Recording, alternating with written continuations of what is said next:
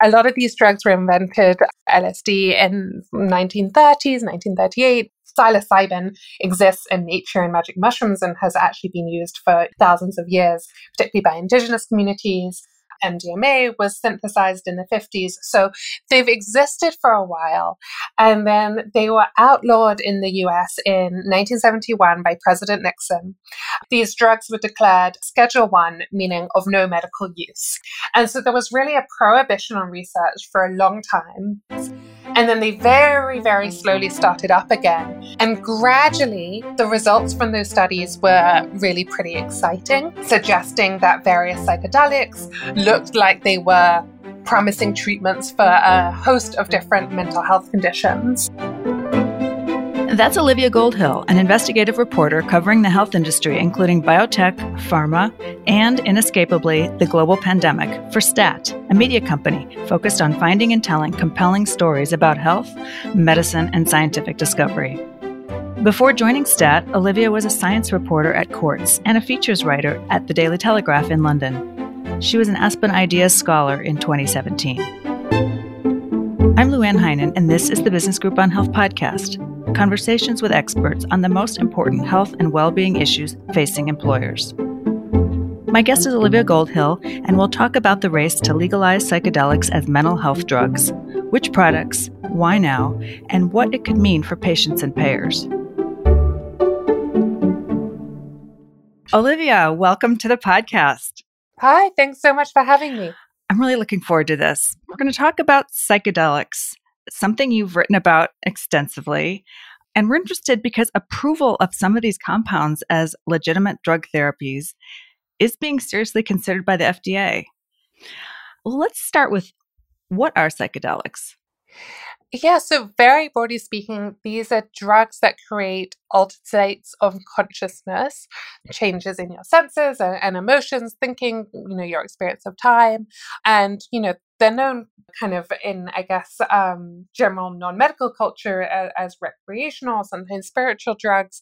MDMA, LSD, magic mushrooms are all psychedelics. And these are all the drugs that are also being studied now in clinical trials. So for magic mushrooms, it's psilocybin is the main compound, the psychedelic compound there that is in pretty advanced clinical trials.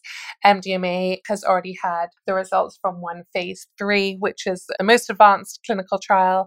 And LSD recently also got approval for a phase 2B, which there's still more studies to do beyond that, but it is pretty sizable. So these same kind of psychedelic recreational drugs are now being studied from a clinical perspective. And would any of these drugs be dispensed without counseling and supervision on site? So at the moment, it's still being worked out. Most of the clinical trials will look at these drugs in conjunction with therapists. There would be a medical team that would evaluate you, before you have the psychedelics, but you would work with a therapist beforehand, during, and afterwards. There are people looking at, ideally, in the future, could these drugs be accessible just in a standard doctor's office in the middle of some huge states like Texas? It might be hard to get a therapist to go everywhere. And, what kind of potential monitoring would there need to be in place to make that safe, both professional and potentially some kind of software? But at the moment, yes, for the most part, there are therapist oversight and definitely medical oversight as well. So startups and funds focused on turning psychedelic compounds into approved medicines have raised, as I understand it, hundreds of millions of dollars. I even saw one estimate. It was a $2 billion forecast for 2021. Is that in the ballpark? Definitely. The psychedelic medicine market is expected to be valued at, I think, $7 billion by 2027. That's according to one set of analysis from Databridge Market Research. But there are 4 companies that have a valuation of $1 billion each. And a year ago, the total market cap was probably around $1 billion. So the fact that there are now 4 separate companies worth that much gives you a sense of how quickly it is growing. It's amazing. It's really amazing. Those are staggering numbers. And especially when the narrative arc for this category of drug is pretty stunning. When you think about these compounds were invented back in the early part of the 20th century, I think. And they've been on quite a journey since then.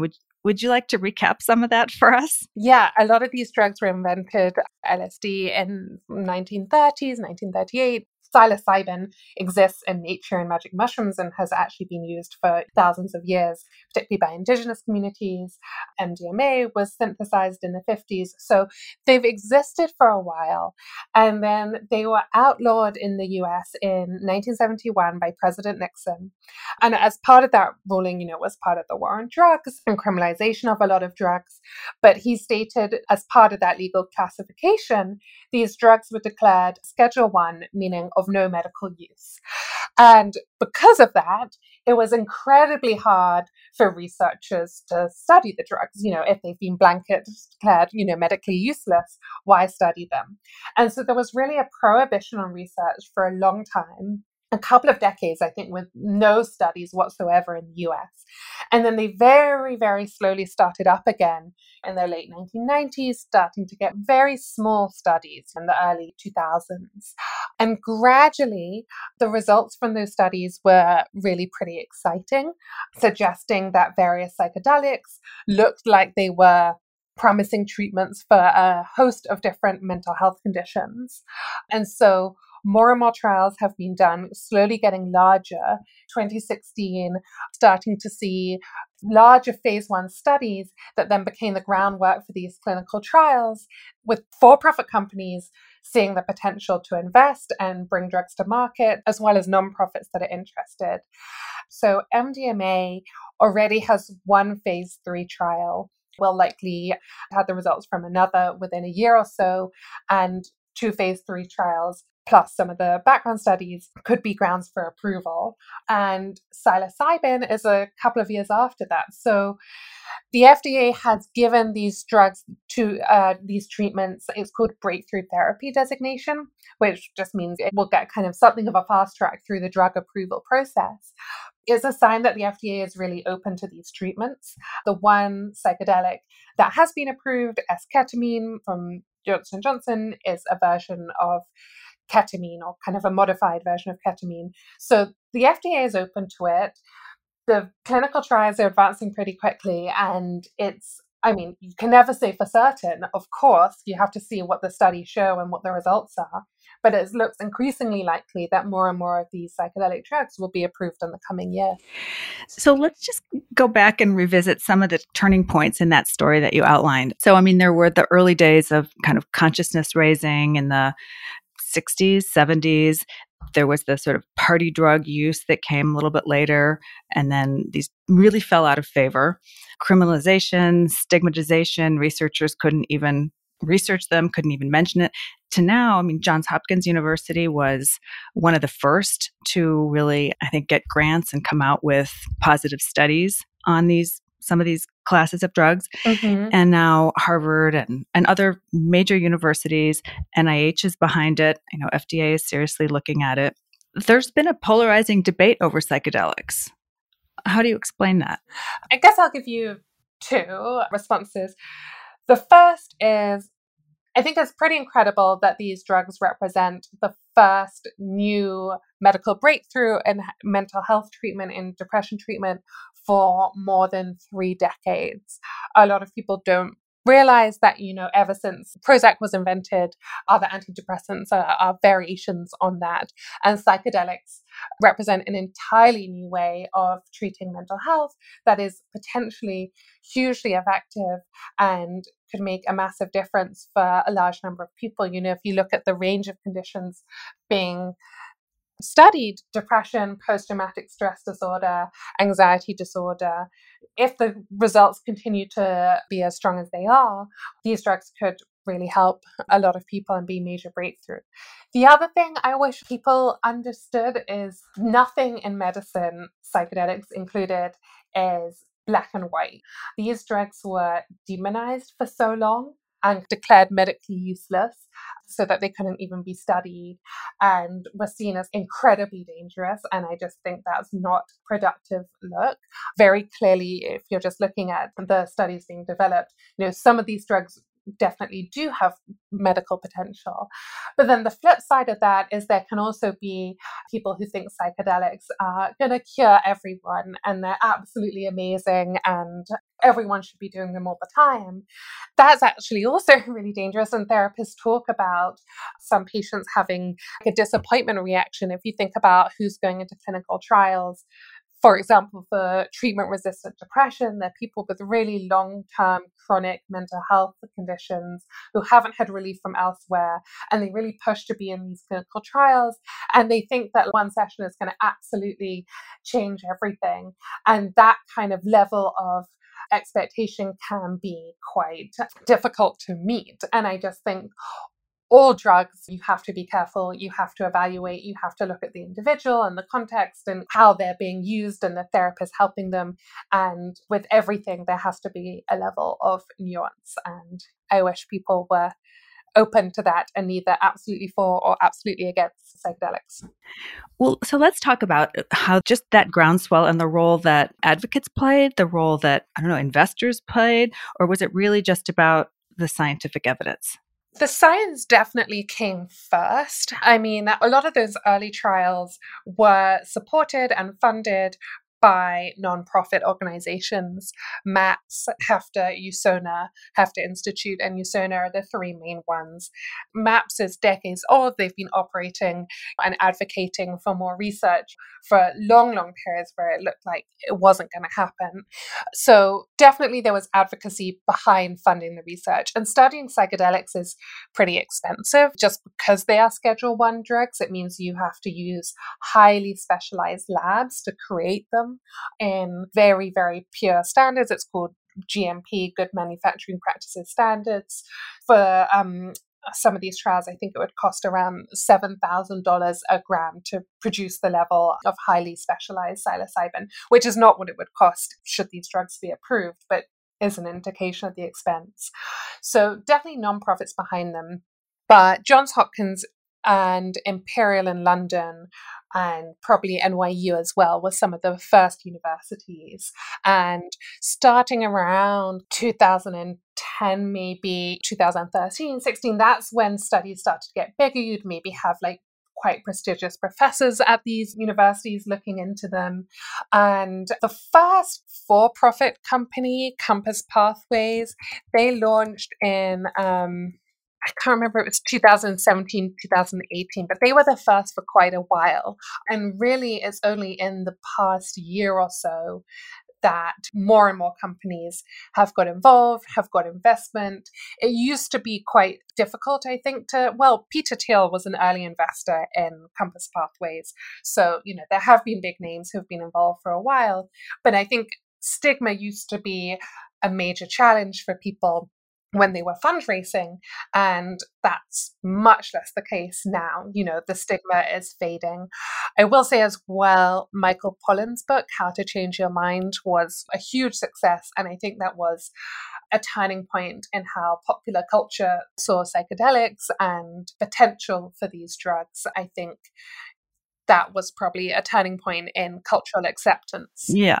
And that book came out in 2018, was a New York Times #1 bestseller. Mm-hmm. Yeah, hugely popular. Well, in addition, let's not forget the role that veterans have played as advocates in the drive to legalize psychedelics, particularly for benefits easing post-traumatic stress, anxiety experiences tied to their military service. Absolutely. And so, the most advanced trials in psychedelics at the moment is MDMA as treatment for post-traumatic stress disorder. Veterans suffer terribly from post-traumatic stress disorder. It has massive impact, and there's a large amount of interest from veterans in these potential treatments. Currently in the US, there is even compassionate use for MDMA, meaning that if you have PTSD and other treatments don't work, you could be allowed to have access to MDMA treatment. And I think Israel is another one of the countries at the forefront of this research, also with PTSD and MDMA. I believe it is legal there. And that, again, I think speaks to they have a large number of soldiers and veterans and the trauma experienced by people there. So there's definitely a strong link, and veterans stand to benefit quite considerably to have this groundbreaking new treatment for post-traumatic stress disorder. So let's dive into the conditions that these therapies would benefit, and also who would these drugs not be for? There are contraindications that are already known. So we know first is post-traumatic stress disorder, and you've mentioned treatment-resistant depression, generalized anxiety disorder. Yeah.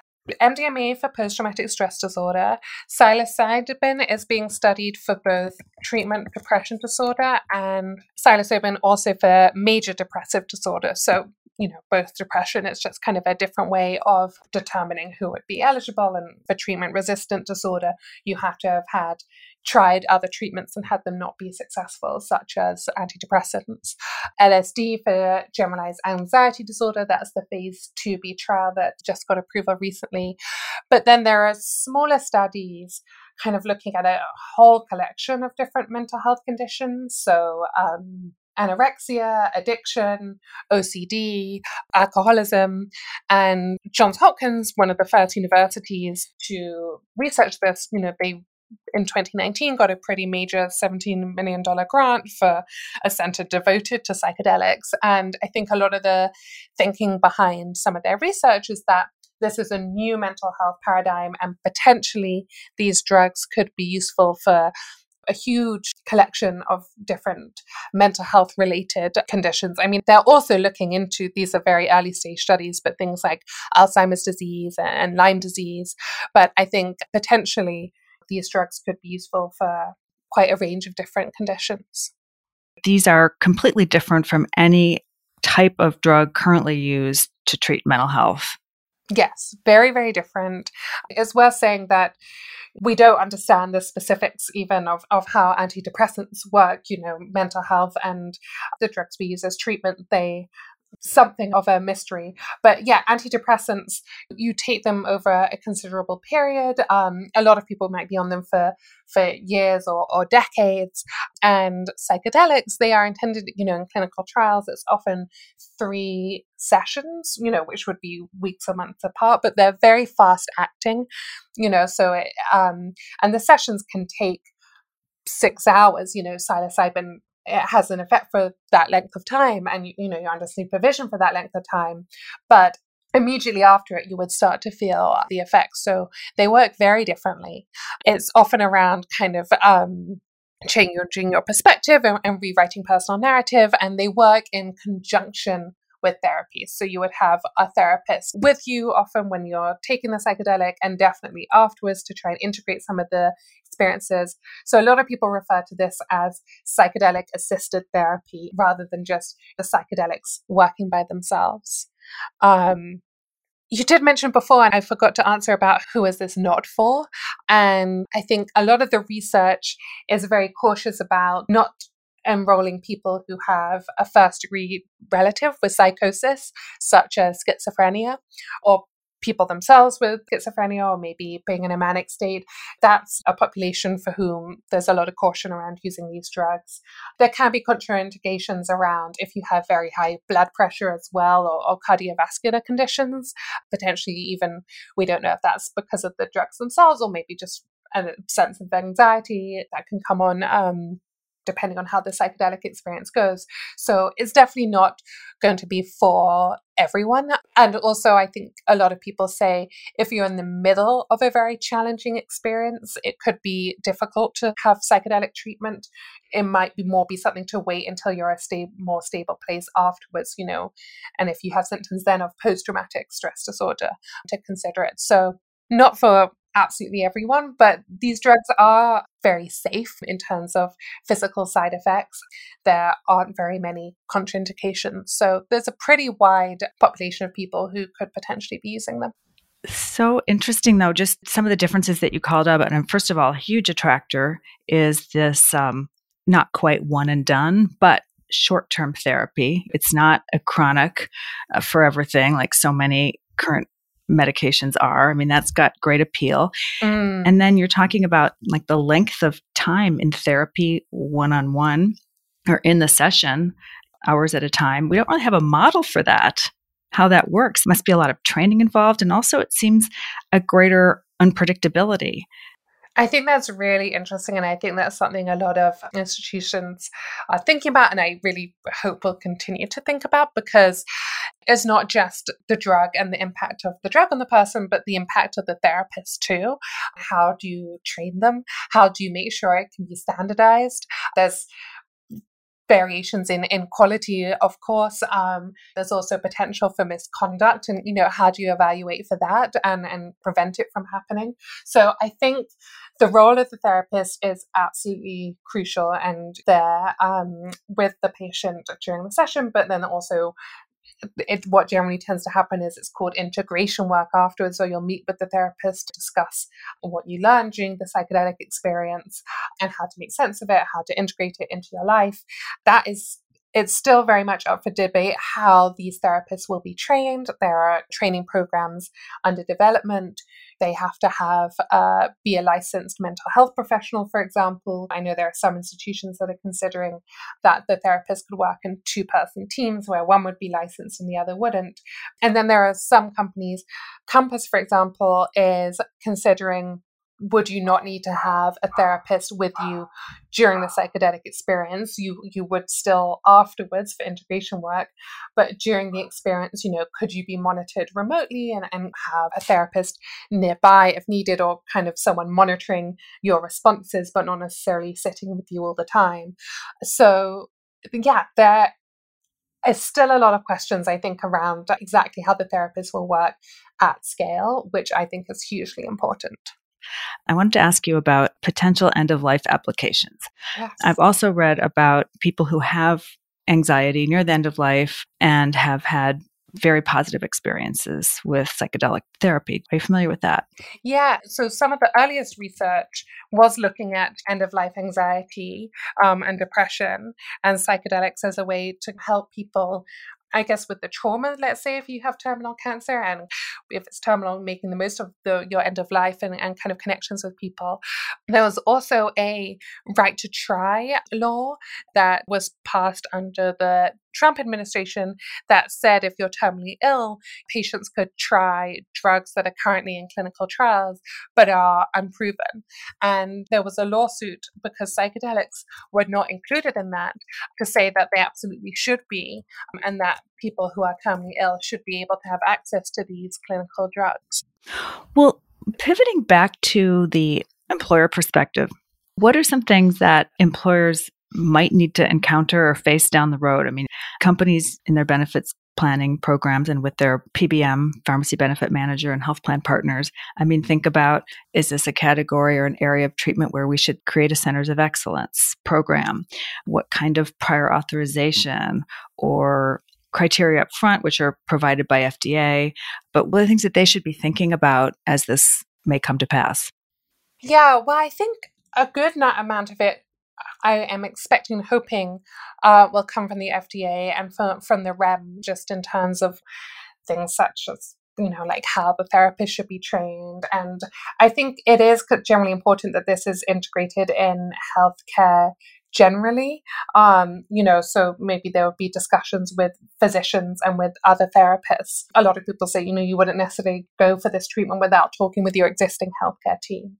But generally speaking, this is the first new model of mental health treatment for 30 years, more than 30 years since Prozac was approved. All the other antidepressants are kind of variations on the same thing.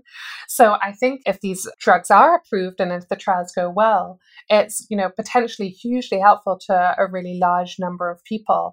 And it's definitely worth considering, how they can be offered to people and how insurance can cover it as well for greatest equity. Which reminds me of something else I've read, is that the individual, the patient mindset is really important, and that there's some preparation even before you show up, with the therapist in the session, either remotely or in person.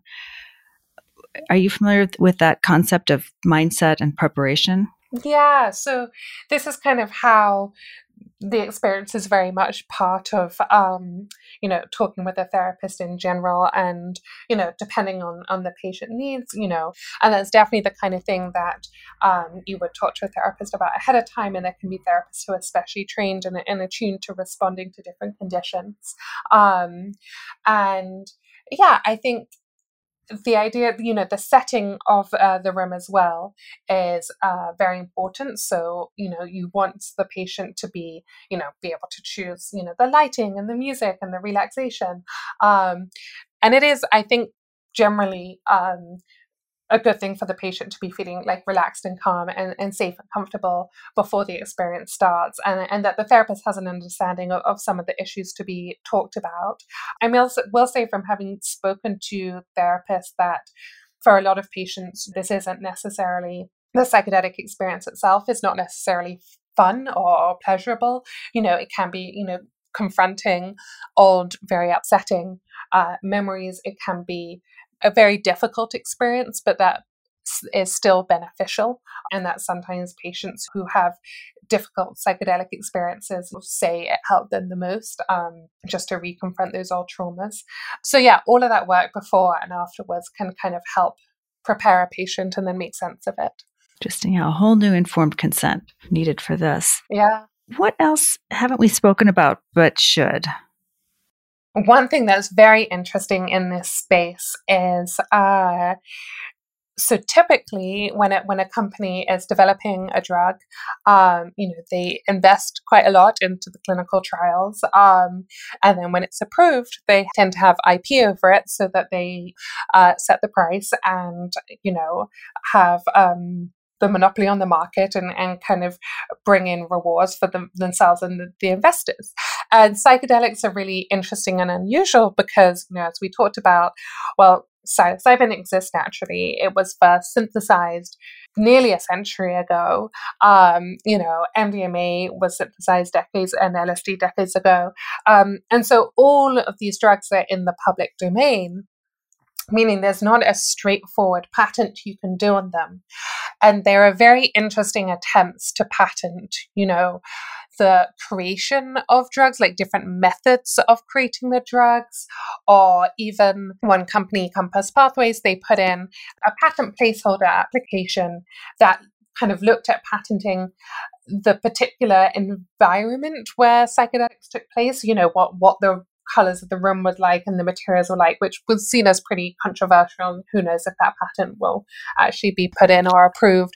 But wow, that is, well, okay. So with a market of a couple billion going up to projected 7 billion in a few years, it seems that investors must be fairly confident this strategy is going to yield fruit. There have been challenges as well, legal challenges, especially on psilocybin. So I think it remains to be seen, how what gets approved there, what IP is available there. I think there's definitely the sense that there will be a market and companies will be able to offer these drugs, and that will be lucrative. Whether or not you'll be able to successfully patent some of the kind of oldest existing drugs, I think is still being figured out. But then there are other, people talk about second generation, third generation psychedelics. So second generation, for example, we talked about how long psilocybin is, like 6 hours. If you could modify it so that the effects were just 1 hour, that would be a lot more cost effective and easier to roll out. Those are some of kind of the second generation drugs. And then third generation, entirely new molecules. So there's definitely, I think, a sense that this space is going to keep growing with a lot of room for investment and improvement. And in some of those later drugs, there's a lot more room for patents that are kind of more secure. Well, thank you so much, Olivia. Fascinating to connect with you today. Really enjoyed the conversation. Yeah, it was really great to talk with you. Thank you so much for all your questions.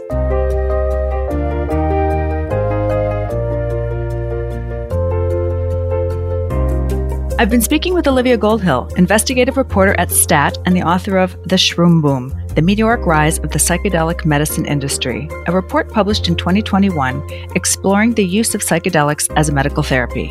You can learn more about her work at stat.com, oliviagoldhill.com, and at Olivia Goldhill on Twitter. I'm Luann Heinen. This podcast is produced by Business Group on Health with Connected Social Media. If you're listening on Apple Podcasts and like what you heard, please rate us and leave a review.